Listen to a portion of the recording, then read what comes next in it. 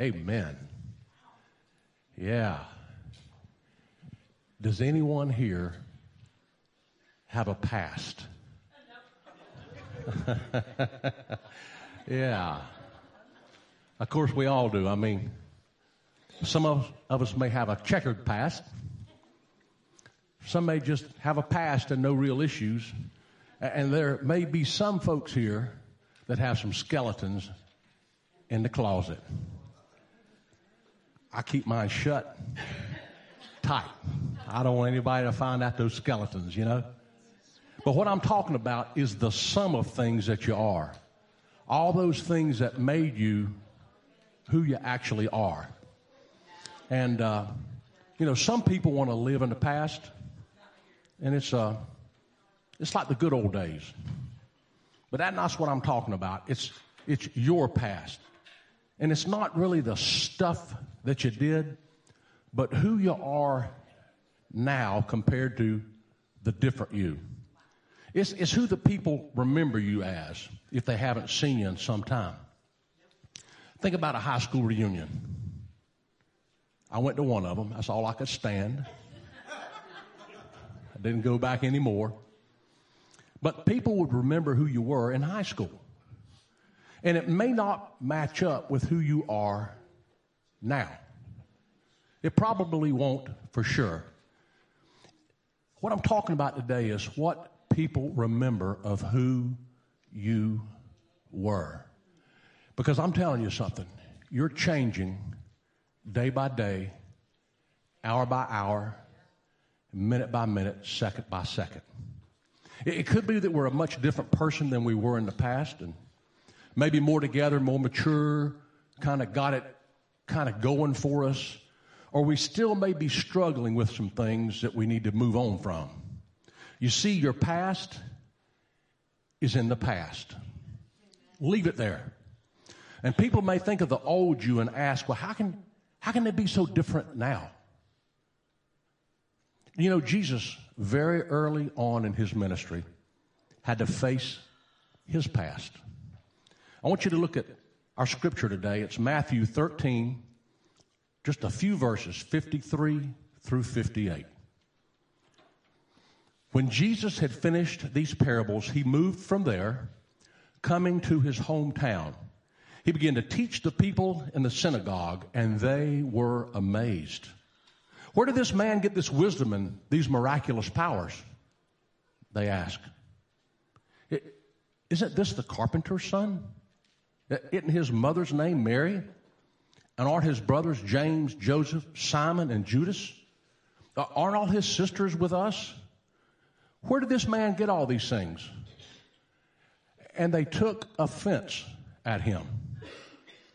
And Jesus said to them, a prophet is not without honor except in his own town and in his own home. And it says that he did not do many miracles there because of their lack of faith. You see, Jesus was born in a stable in Bethlehem. The angel spoke to Joseph, the father of Jesus, in a dream and said, flee to Egypt. And he was fleeing because Herod was going to kill all the young boys in Bethlehem of the age of Jesus. So he was trying to kill Jesus. And so Joseph, Mary, and Jesus and the family, they fled to Egypt. And when Herod died, the scripture says that an angel spoke to Joseph again, and he came back. He lived with his family in Nazareth. Now, Jesus dutifully worked in his family's carpentry business until he met a man named John the Baptist. And when he met John the Baptist after his baptism, the Spirit of the Lord descended upon Jesus, and a voice from heaven said, I am well pleased. You see, it can be difficult when you come back home or you go back to your hometown. You may have changed either for the better or the worse. And you know, you're probably not the same. And neither was Jesus when he went back to Nazareth. The young boy now is a man, and he came to his hometown, Nazareth. You've heard it, Jesus of Nazareth. You could put your name and your hometown in there, And you could go back there and possibly people may not recognize you, not only because of your looks, but maybe who you are today. And it says this in verse 53, when Jesus had finished these parables, he moved from there, coming to his hometown. You see, it was a homecoming for him. The scripture doesn't really elaborate on the family of Jesus ever leaving Nazareth to live elsewhere, but he came back not the same person. Word of Jesus was widespread. He had been in Capernaum on the top of the Sea of Galilee, had performed many miracles, healings, feeding of the thousands. And all the things he was doing from the time he left and was baptized, see, he began to fulfill his purpose. And he came back no longer to make furniture. He came back home to make disciples. And it says in Matthew 13:54, he began teaching the people in the synagogue, in their synagogue. And they were amazed. Where did this man get his wisdom and the miraculous powers, they asked? You see, the power on Jesus is undeniable. He was in the synagogue, in their synagogue. You see, you can leave a carpenter. You can come back a savior. You can used to finish furniture. Now you're finishing men and women. I mean, you could have left with the wrong crowd and came back and you've ditched them.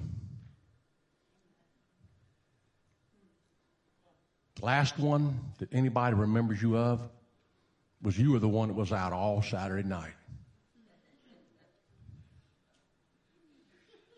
But then they look around and you're not there anymore. And you're not doing the things you used to do. Jesus will change your life. The scripture says that they were amazed at this young man. But I want you to see how quick it'll turn on you. Matthew 13, verse 55. Isn't this the carpenter's son? Isn't his mother's name Mary? And aren't his brothers James, Joseph, Simon, and Judas? Aren't all his sisters with us? Where did this man get all these things? You see, they knew who he was and hadn't quite taken a hold of who he is. I hope you're getting all this because it relates to you. I'm coming right to you and me with this because I'm going to tell you something. Your past is in the past. You got to leave it there. Amen. It's behind you. Yes. It's not ahead of you. See, God's not looking back. God's looking forward. And you should not be looking back. Tied up with the stuff in the back, you should be looking forward. That's where God wants you to be. Isn't this the carpenter's son? See, it's easy to get stuck in the past, especially if you don't know the Lord. And you're in the past, and if nothing's changed your life, but even knowing the Lord, it's easy just to kind of go back into the old crowd. It has been for me. Kind of ease back into the old ways, the old language, the old thought patterns. Is it just easy for me, or is it easy for you? Isn't this the carpenter's son? Knowing what Jesus had ahead of him, ridicule and scorn, a trial, a crucifixion, his disciples scattering, a burial. But you see, he didn't stop there. He knew what was coming. And he said, I'm the resurrection and the life. I want you to know that you are the resurrection and the life. What nailed you to a cross, what ridiculed you, is behind you.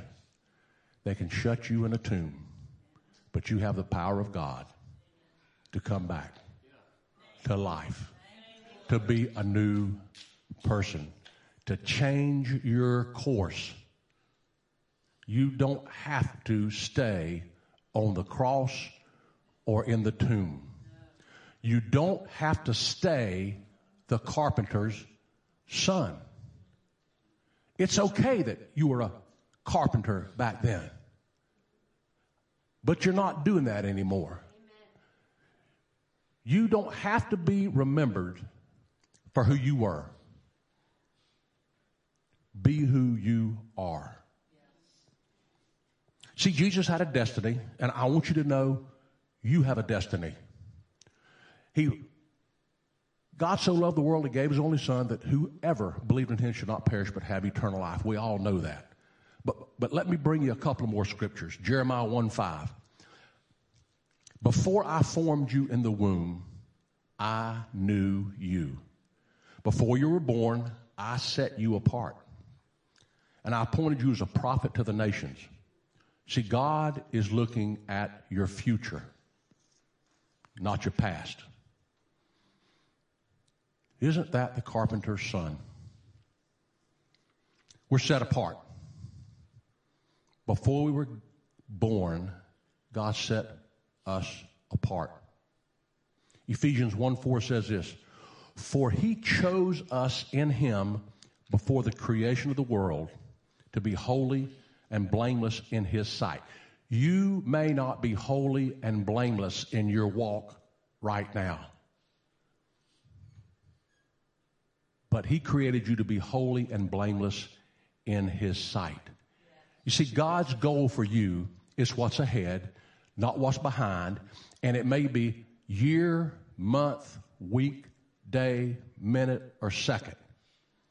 It's this walk of faith that we do when we can leave what's behind us and move ahead. He chose us in him before the creation of the world to be holy and blameless in his sight. He didn't choose for your past. He chose for your future. Ephesians 2:10 says this, for we are God's handiwork. I want you to think about Jesus in Nazareth. Is that the carpenter's son? He was making furniture. Can you imagine having a piece of that furniture in your house today? Well, guess what you are? Guess what you are? Guess what you are? You are God's handiwork.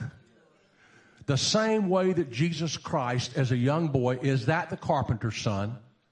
When he was in Nazareth making furniture with his father, I want you to know that that same Jesus Christ is not who he was when he was making furniture. He's making people now. And what he has done is he has made you his handiwork. I'm telling you, I hope you're getting this. Because when you're going in your house, you ought to be saying, I'm God's handiwork. And when you're getting in your car, you ought to be saying, I'm God's handiwork. I may not act like it. I may not talk like it. I may not feel like it all the time in my mind because, man, my mind can tell me stuff. And what in the world comes out of my mouth? Is that God's handiwork? You are God's handiwork. The more you say it, the more you believe it. The more you believe it, the more you are. And I want you to know that you can put some stain on there. You can rub it off with a cloth. You can buff it. You can put some urethane on it. And you may have to re-varnish it a lot. Because there's some spills on it. You left the glass of water. How do you like that? You left the glass of water on it. You got to refinish it. You see, Jesus is in the refinishing business. That's what he did. He just went from refinishing this to refinishing that. Are you getting what I'm saying? I hope you are. Because you are the handiwork, created in Christ Jesus to do good works, which God prepared for you in advance. He planned it for you way ahead. And he's got works for us to do. Now, who are you? Who are you now from where you were? See, if you know the Lord, one thing is for sure. You aren't who you were, so be who you are. You are not who you were a second ago. As this word settles in your body, as this word settles in your spirit and your soul, my hope is that you'll be different right now. And you'll be saying, wait a second. I was the carpenter's son, but I'm not who you think I was back there. I still may be doing some things over here that I used to do. I still may be walking this way a little bit. But the closer you get to God, the more he's going to tug you back. The more he's going to bring you close. The more he's going to wrap you up. You aren't who you were. Be who you are. God's handiwork. Don't go back. Don't slip in the past ways. Strain forward. Listen to this. It says in verse 13, brothers and sisters, from Philippians 3:13, I do not consider myself yet to have taken hold of it. I'm still working on it. But one thing I do, forgetting what is behind and straining forward for what's ahead. I press toward the goal to win the prize, which God has called me heavenwardly in Christ Jesus. You see, you aren't who you were, so be who you are today. The scriptures go just a little further today when they look at the past. Matthew 13:55. Isn't this the carpenter's son? Isn't his mother's name Mary? Aren't his brothers James and Joseph, Simon and Judas? Aren't all his sisters with us? Where did this man get all these things? And they took offense at him. You just got to know, and many of you already know. But when you start moving forward and out of your past, and you move out of your past and into your destiny, where you're designed by God to go, made special where God wants you to go, the nicest, brightest piece of furniture put together in the whole house better than anybody. When you make the turn, when you get your head into the wind and when you start to climb, you take a deep breath, you say, it's back here. You kind of get your mojo back. When you decide, I'm going to believe what God says about me. When your confidence comes back, when you get some spring in your step. When you aren't afraid anymore to say, I know Jesus Christ. Because everybody remembers. You were the carpenter's son. You can expect some opposition. When you aren't who you were, you can expect some relationships to change. I mean, it's easy for those around you to say, what happened to you?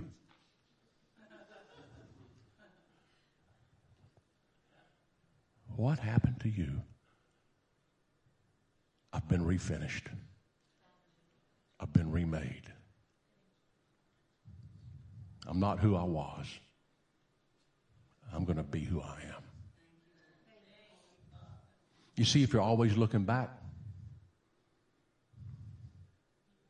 you're not looking forward. Only when you're backing up in the car. Your past is in the past. You see, the people of Nazareth, they expected the Jesus to be who he was, the carpenter's son. They took offense at it because he allowed his life to be changed. He allowed his life to move forward. He stepped into his destiny. That's what he did. What if he'd have stayed making furniture? There'd be no trial. There'd be no crucifixion. There'd be no blood. There'd be no cave, no tomb. And there'd be no resurrection.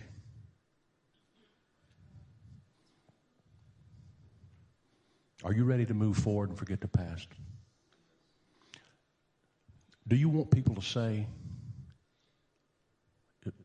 isn't that the carpenter's son?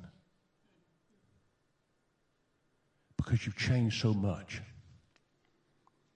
Matthew 13:58 says, and he did not do many miracles there because of their lack of faith. See, your past is in the past. You aren't who you are. You were, so be who you are. So what do I do with this past? This week, one thing, if you can do, is think about your past and do what God did and does with your past. Forget about it. It's behind you. If you live in the past, you'll die in the past. Don't stay there. We need to go into the future, what God has destined us to be. And it's different for each of us. We're the family of God. We're the body of Christ, different parts. Be who you are, who God destined you to be. You're his handiwork. You're his handiwork. Yeah. He wants you today, no matter what you've done. You can't do enough to separate yourself from God. Now, this Sunday is Communion Sunday. And what I wanted to do was to bring this man, Jesus of Nazareth, to bring him to life, to seed him into you today, because you aren't the carpenter's son anymore. You're a child of God. Be who you can be, will be, and who God destined you to be. Now, we're going to have communion. And I want you to know that the communion is a remembrance of Jesus Christ. He even said, do this in remembrance of me. So we're going to pass out the elements now. And you hold them. And as you're holding them and as we get ready, I want you to be thinking about what it is that God has for you as his handiwork. And as you have these elements and when we take them, I want you to think about the fact that if Jesus Christ had stayed the carpenter's son,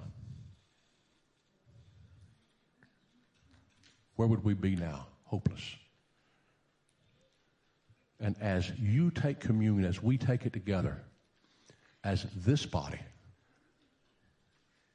the body of Christ,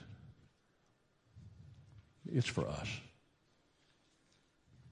It's for us. Yeah. Dear God, I thank you today for your son, Jesus Christ. I thank you, God, that Jesus Christ comes into our lives to change, to revolutionize, to refinish, to redo, to regenerate. I thank you, God. I thank you.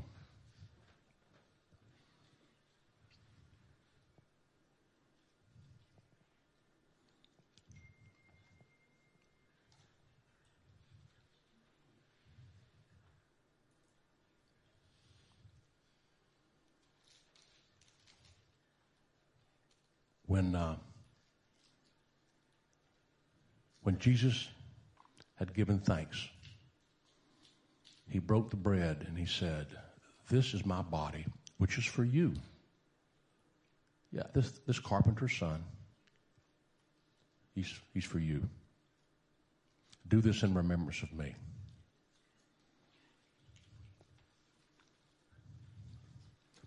In the same way, after supper, he took the cup, saying this, "This cup is the new covenant in my blood. Do this in remembrance of me."